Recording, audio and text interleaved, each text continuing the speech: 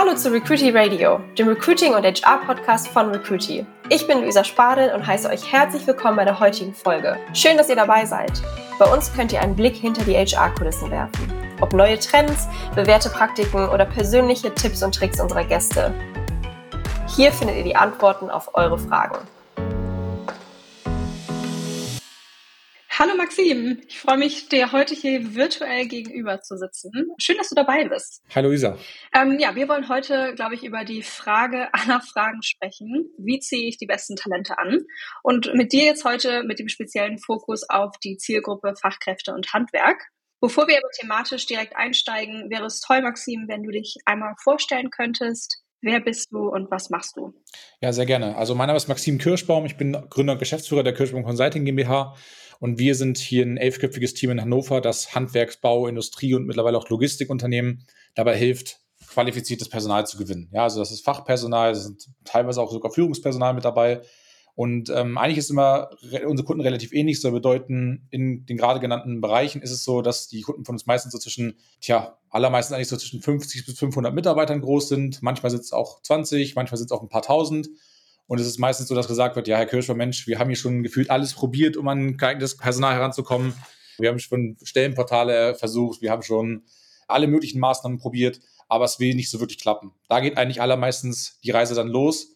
Und was wir für unsere Kunden machen, ist dann durch eine ganze Reihe von Maßnahmen, wir versuchen da wirklich das ganze Thema mal so ein bisschen ganzheitlich anzugehen und arbeiten auch sehr stark zum Beispiel mit den sozialen Medien. Was wir dann machen, ist einfach damit dafür zu sorgen, dass man unsere Kunden mal auch tatsächlich in ihrer Region als attraktiven Arbeitgeber wahrnimmt. Weil wir haben es hier bei uns sehr oft mit super Arbeitgebern zu tun, aber wahrnehmen tun das dann meistens die Leute eben da draußen nicht. Ne? Und das ist dann auch eben meistens so der große Juckepunkt, dass man da die Leute, die man haben möchte, auch mal erreichen und auch mal die Botschaft da ausspielen kann. Du hast es gerade eben erwähnt, die Kunden sagen, ja, es klappt irgendwie nicht.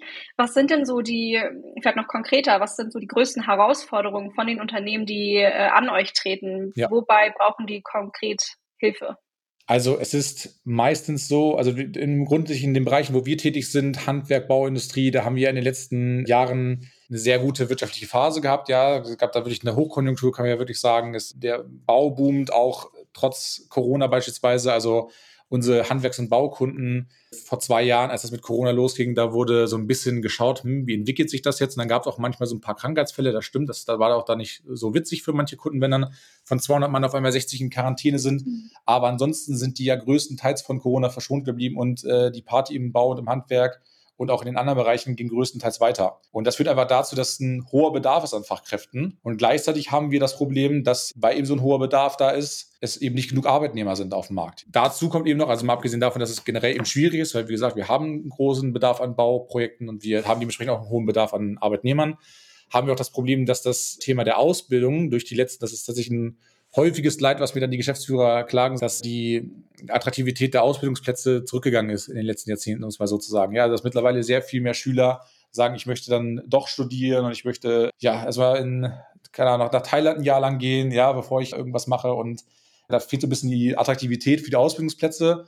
Und das verstärkt sich jetzt dann noch mit dem Thema des demografischen Wandels, also dass da viele Leute sind, die jetzt langsam in Rente gehen werden. Also wenn man dann, das haben wir nicht selten, Unternehmen hat, ich habe gestern erst mit einem gesprochen, mit einem neuen Kunden, der hat gesagt, und sind jetzt in den letzten 2 Jahren 10 Mitarbeiter in Rente gegangen. Gab wohl irgendeine Gesetzesänderung, ich weiß gar nicht genau, wie es war. Auf jeden Fall haben sich das wohl viele dann zunutze gemacht, dass sie dann mit 63 anstatt mit 65 in Rente gehen konnten. Und dann waren auf einmal eben nochmal 5 Mann mehr weg. Und das kann eben nicht durch die Auszubildenden aufgefangen werden. Und selbst wenn es aufgefangen werden kann, also wir haben auch manche Kunden, die sind dann extrem gut da drin und die haben dann die Auszubildenden und die gehen in die Schulen hinein, die gehen auf die Fachmessen und werben dort für die Ausbildungsplätze. Dann hat man oft das Problem in diesen Firmen, dass diese Mitte dann fehlt. Ja, da haben wir viele Leute, die langsam in Rente gehen, auch Auszubildende, die dann relativ stark sind, wenn man da jetzt mehr einen höheren Wert drauf gelegt hat. Das klappt auch manchmal ganz gut. Aber so die Führungskräfteebene von morgen, wenn die etwas Älteren dann mal langsam in Rente gegangen sind, das fehlt sozusagen. Ja, und da liegt dann meistens so die Herausforderung. Also muss man auch tatsächlich sagen, weniger das Thema, wir wollen einfach sehr stark wachsen. Wir haben jetzt hier einen 3-Jahresplan und wollen jetzt hier unsere Mitarbeiterzahl verdoppeln. Dass unsere Zusammenarbeit so vom starken Wachstum geprägt ist und vor dem Wunsch des starken Wachstums geprägt ist eigentlich seltener der Fall oder zumindest nicht so häufig. sondern meistens ist tatsächlich einfach das Thema, dass man Stabilität reinbringen möchte in die Mannschaft, dass man für die nächsten Jahre sicher aufgestellt sein möchte, dass man gerade bei Familienunternehmen, dass da manchmal die dritten Generationen sitzen, die Söhne, die Töchter, die sagen, ey, ich möchte jetzt nicht derjenige sein, unter dem das Unternehmen kleiner werden muss, ja, also ich möchte da das Erbe voranbringen. Oder bei Geschäftsführern, die da nicht einen Familienhintergrund haben, ganz genauso. Das ist eigentlich so mit der hauptsächliche Grund, weswegen dann auch die Unternehmen mit uns zusammenarbeiten.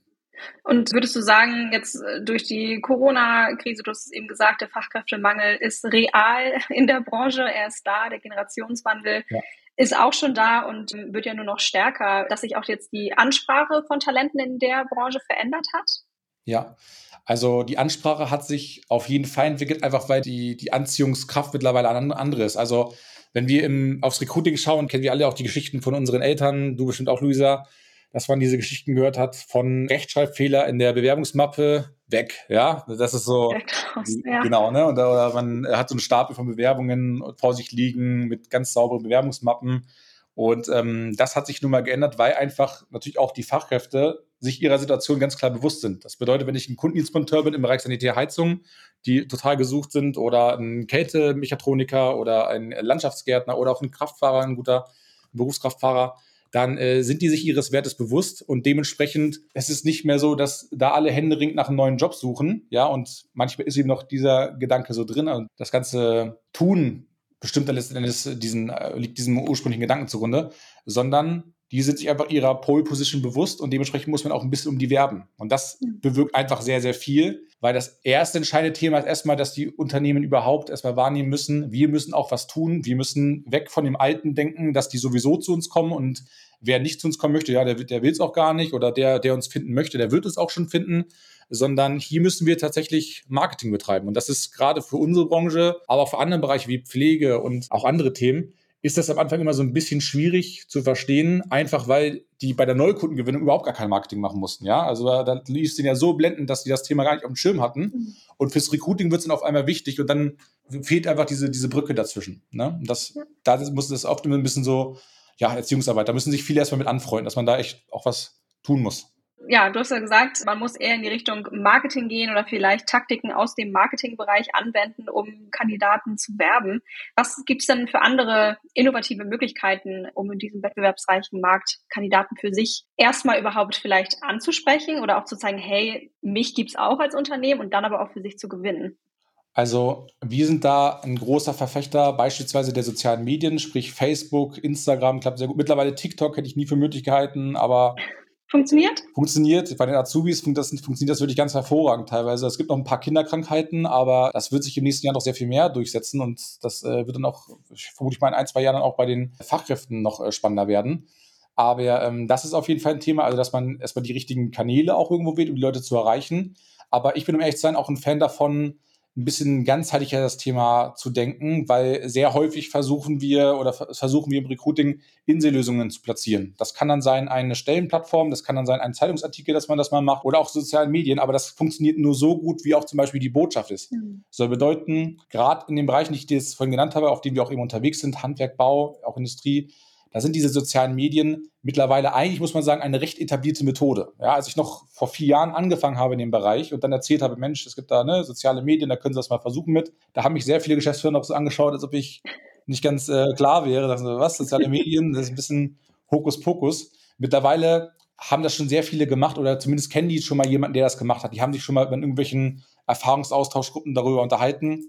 Und dementsprechend muss man sich mittlerweile auch einfach ein bisschen mehr einfallen lassen. Also jetzt hier wieder eine Anzeige zu schalten, die mit einem Bild arbeitet von irgendeiner Filmdatenbank aus dem Internet, ja, wo ein viel zu braun gebrannter, viel zu weiße Zähne habender Handwerker-Model vorm Elektrokasten mit einem Helm steht und einen Hammer in der Hand hat. Und man sieht sofort, dass der Elektrokasten ist überhaupt nicht geordnet. Ja, und dann gibt es auch teilweise so lustige Kommentare von echten Elektrikern drunter. Mensch, der hat aber da seinen Elektrokasten nicht im Griff, seinen Stromkasten.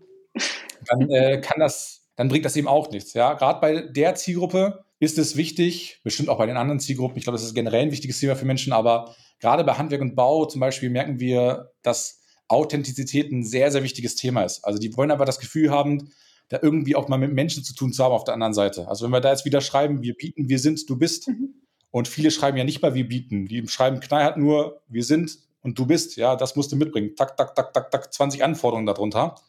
dann werden wir sehr viele Leute verlieren, weil wir auch sehr vergleichbar sind. Mhm. Ja, also wenn ich mich da auf den Stellenplattformen umschaue, egal welches ist, ob es eine staatliche ist oder eine bezahlte, dann muss ich auch sagen, können diese Plattformen, selbst wenn es da andere Probleme nicht gäbe, oft auch gar nichts dafür, dass es nicht funktionieren kann oder dass so wenig Rücklauf kommt. Einfach deswegen, weil wenn jeder dorthin schreibt, familiäres Betriebsklima, attraktives Gehalt und diese ganzen anderen Schlagwörter, die man so kennt, dann ist das nun mal ein Schwert, was relativ schnell abstumpft und da grenzt man sich nicht gegenüber der Konkurrenz ab. Und das muss man eben auch bei den sozialen Medien, die wir zum Beispiel sehr stark verwenden, einfach beachten. Ja? Und dann zum Schluss, also was wir da zum Beispiel machen, ist mit unseren Kunden zum Beispiel mal ein Videodreh zu machen. Das machen wir mittlerweile sehr, sehr gerne. Einfach weil da die Konkurrenz auch teilweise stärker geworden ist und wir haben da hier 2 Videografen in unserem Team, die wirklich absolut Spitzenklasse sind in dem Bereich. Also ich bin da immer der Meinung, sage ich auch unseren Kunden, der bessere Recruiting-Videos macht im Handwerk und Bau, den mögen sie mir gerne zeigen, weil die sind wirklich absolute Freaks in ihrem Bereich. Und wenn man dort dann eben ein Video hat, wo jemand mal auch, wo der Geschäftsführer mal sagt, hier stehe ich und kann nicht anders, was dann eben auch authentisch ist, ja, wo man nicht so die Kärtchen hinter der Kamera sieht und dann wandern so die Augen von links nach rechts und man sieht, okay, das ist gerade total abgelesen, ja, sondern das sind echte Aussagen, dann ist man den anderen da, egal ob die da drauf sind oder nicht, immer meilenweit voraus. Ne? Ja.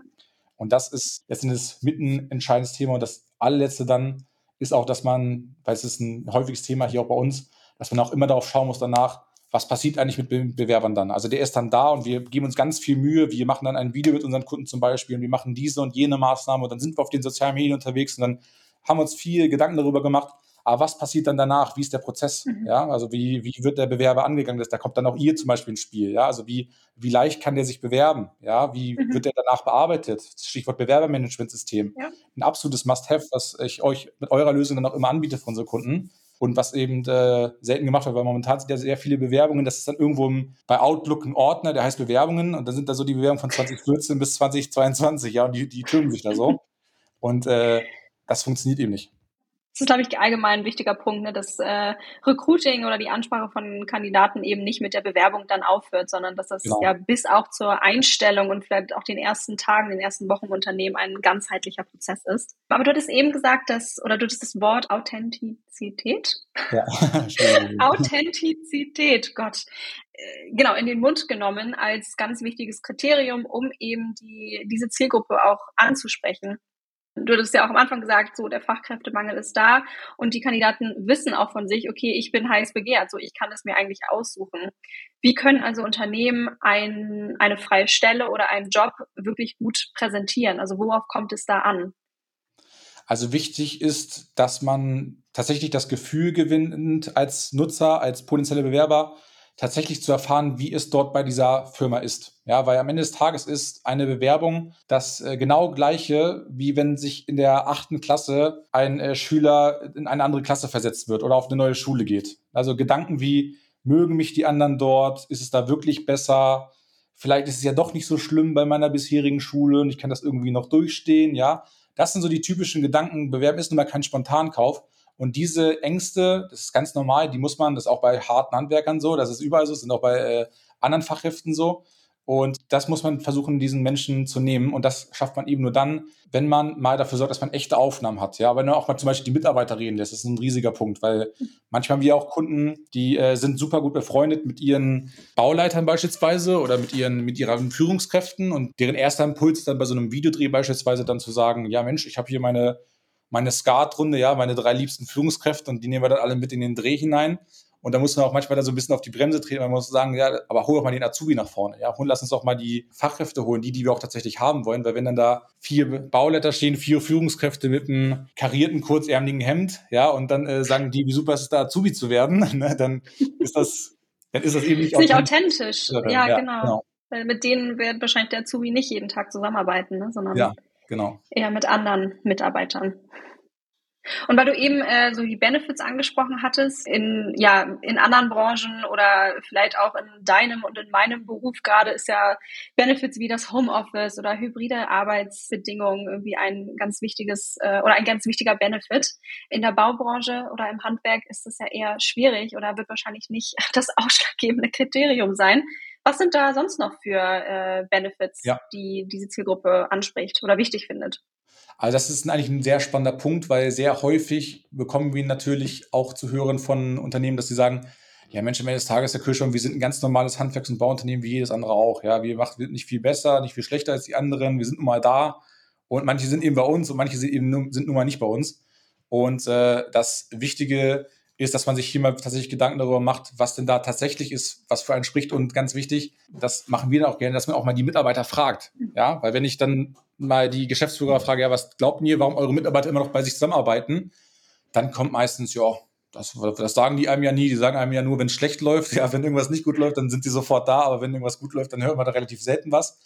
Und da muss man mal wirklich nachhorchen und mal fragen, okay, warum gefällt es euch tatsächlich hier gut? Was schätzt ihr daran? Das ist bei manchen das Thema, das tatsächlich ein Familienbetrieb ist, aber das dann auch wirklich heißt, dass man da schon seit 20 Jahren vielleicht arbeitet und dass auch einem durch schwierige Phasen hindurch geholfen wurde, ist ein Thema. Ja, also durch dick und dünn ist es da wirklich gerade bei unseren Kunden im Mittelstand vor allem für viele Unternehmen. Also man ist da eben nicht bei unseren Kunden, da ist man nie eine Nummer als Mitarbeiter, sondern die kümmern sich tatsächlich, die Geschäftsführer, ja, und dann das kann man in den Mittelpunkt heben. Oder es gibt auch teilweise Zusatzleistungen, die so nicht selbstverständlich sind, ja, also wir müssen auch so vorstellen, teilweise ist ja im Handwerk, weil es gibt ja auch sehr viele kleine Unternehmen und auch so ein bisschen so einen Bereich von Subunternehmen, die einfach andere Standards haben. Und teilweise ist zum Beispiel auch sowas wie pünktliche Bezahlung immer noch nicht selbstverständlich. Ja? Oder auch, dass der Tarif eingehalten wird. Alle erzählen mir immer, ja, wir richten uns an einen Tarif, wir orientieren uns an den Tarif. Aber Tarif ist nun mal auch immer Auslegungssache. Und es gibt da manche Unternehmen, die nutzen das großzügig für sich aus und andere, die sind da sehr neutral und sagen, okay, so ist es tatsächlich auch und das bekommst du dann auch tatsächlich. Ne? Das ist immer ein relativ individueller Prozess, weil ein Geschäftsführer, der ist total sympathisch, der hat dann 2 Golden Retriever bei sich im Büro rumlaufen und der ist bei der Weihnachtsfeier dann nach 23 Uhr der Erste, der auf den Tischen rumtanzt. Ja, das ist wirklich ein fataler Mann des Volkes. Und andere wirken erstmal strenger, sagen wir es mal liebevoll, ja, die wirken erstmal strenger, aber die vermitteln dann zum Beispiel eine hohe Sicherheit, eine Integrität an ihre Mitarbeiter. Und dann muss man das in den Vordergrund heben. Und das ist eigentlich auch so ein großer Bestandteil unserer Aufgabe, dass man so herausfindet, was sind denn die Punkte, die konkret für euch sprechen und wie schaffen wir uns da auch eben nicht wieder in Allgemeinheiten zu verfangen, sondern tatsächlich Sachen zu machen, womit die Leute sagen, ja Mensch, das ist mir schon wichtig.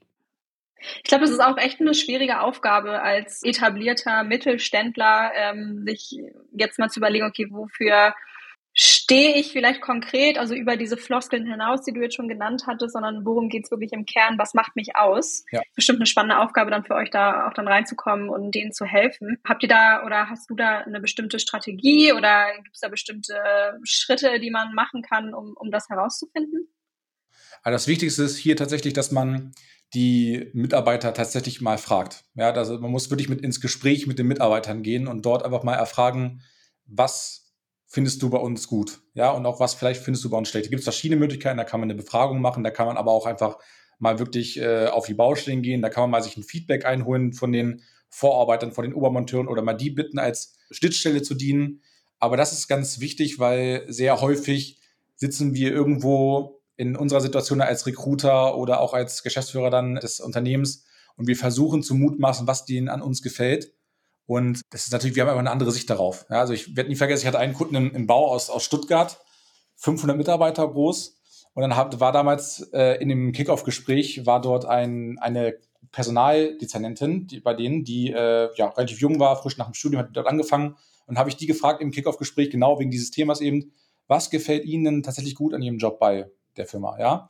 Und bevor die anfangen konnte zu reden, hat der Geschäftsführer das Wort ergriffen und hat dann gesagt, ja, ich glaube, dass die Frau Müller, das hieß natürlich nicht so, ne? Ich glaube, dass die Frau Müller natürlich besonders gut gefallen hat, dass wir hier Fortbildungschancen haben und da muss man immer so ein bisschen erstmal einen Schritt zurückgehen und sagen, okay, das kann ja auch sein, aber es lohnt sich dann doch nochmal drauf zu schauen, mal tatsächlich zu hinterfragen, ja, wie sehen das vielleicht die? Weil vielleicht sind das dann nochmal ganz andere Punkte.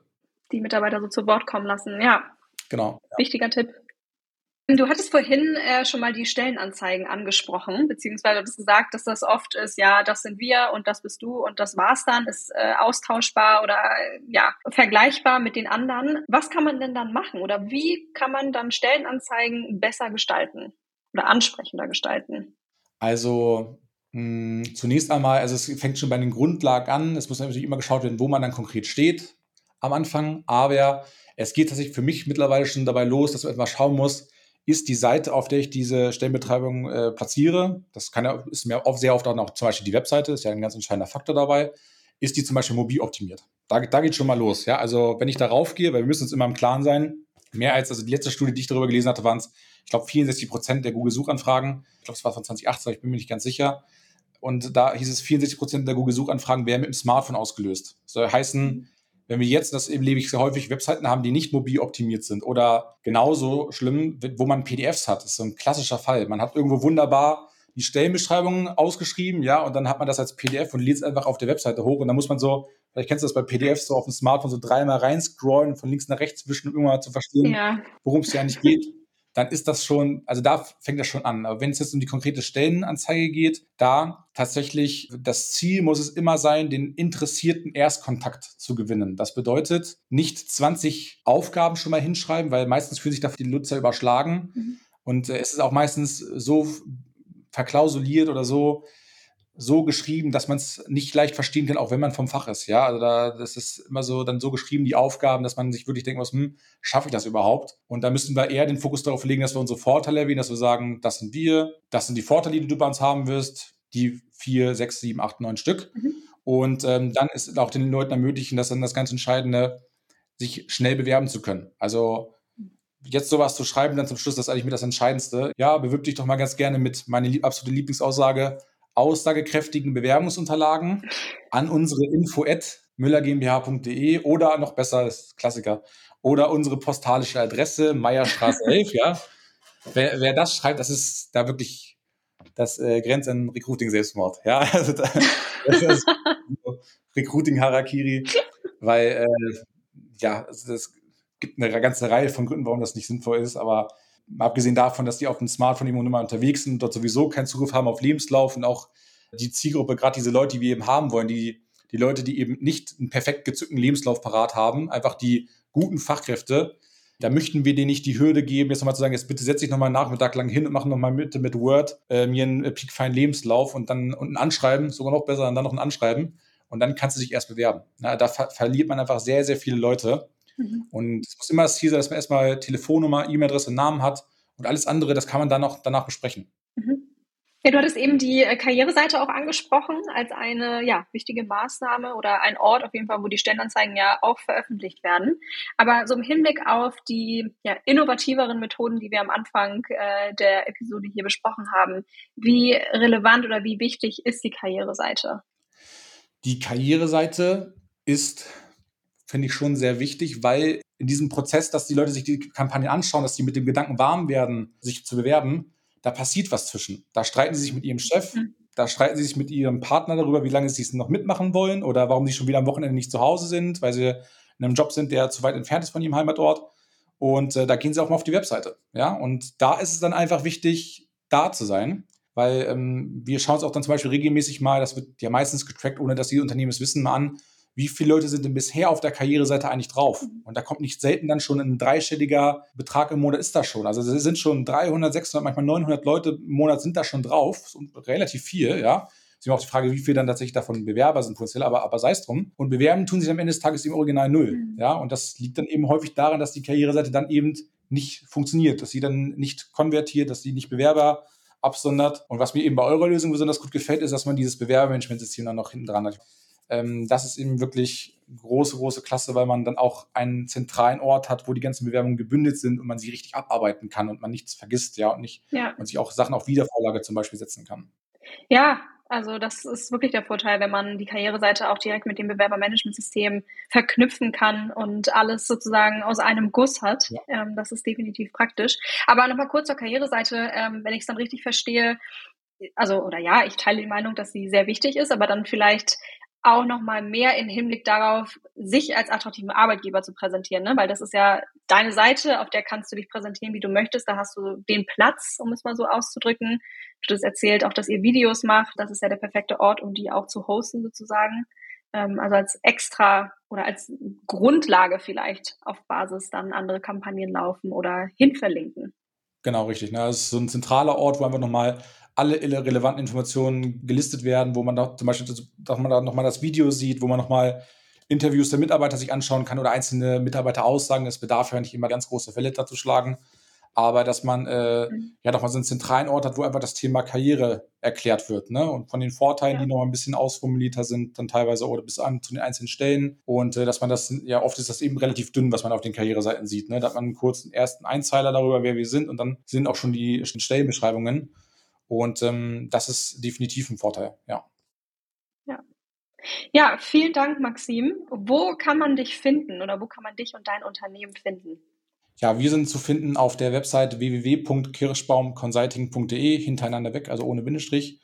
Und wenn man da mal Interesse hat, kann man sehr gerne mit uns ein kostenloses Erstgespräch vereinbaren, sprich einfach mal, dass man sich bei uns einträgt, sich einen Termin mit uns nimmt über die Website und dann mal, dass wir dann mal 10 bis 15 Minuten miteinander darüber schnacken und schauen, ob und wie wir diejenige überhaupt dabei unterstützen können, da Mitarbeiter zu gewinnen, und dann mal schauen, okay, was für Maßnahmen machen da konkret Sinn, wie wäre da so ein Ablaufplan. Genau, das ist so der Kontakt, über den man sich da sehr gerne bei uns melden kann. Super. Ja, dann danke dir, Maxim, für die Zeit, für die wirklich spannenden Insights und Tipps. Vielen Dank. Danke dir. Ich hoffe, euch hat die heutige Folge gefallen. Teilt sie gerne mit eurem Netzwerk, und falls ihr noch Anregungen oder andere Themenwünsche habt, freue ich mich über eure Nachricht auf LinkedIn. Bis zum nächsten Mal.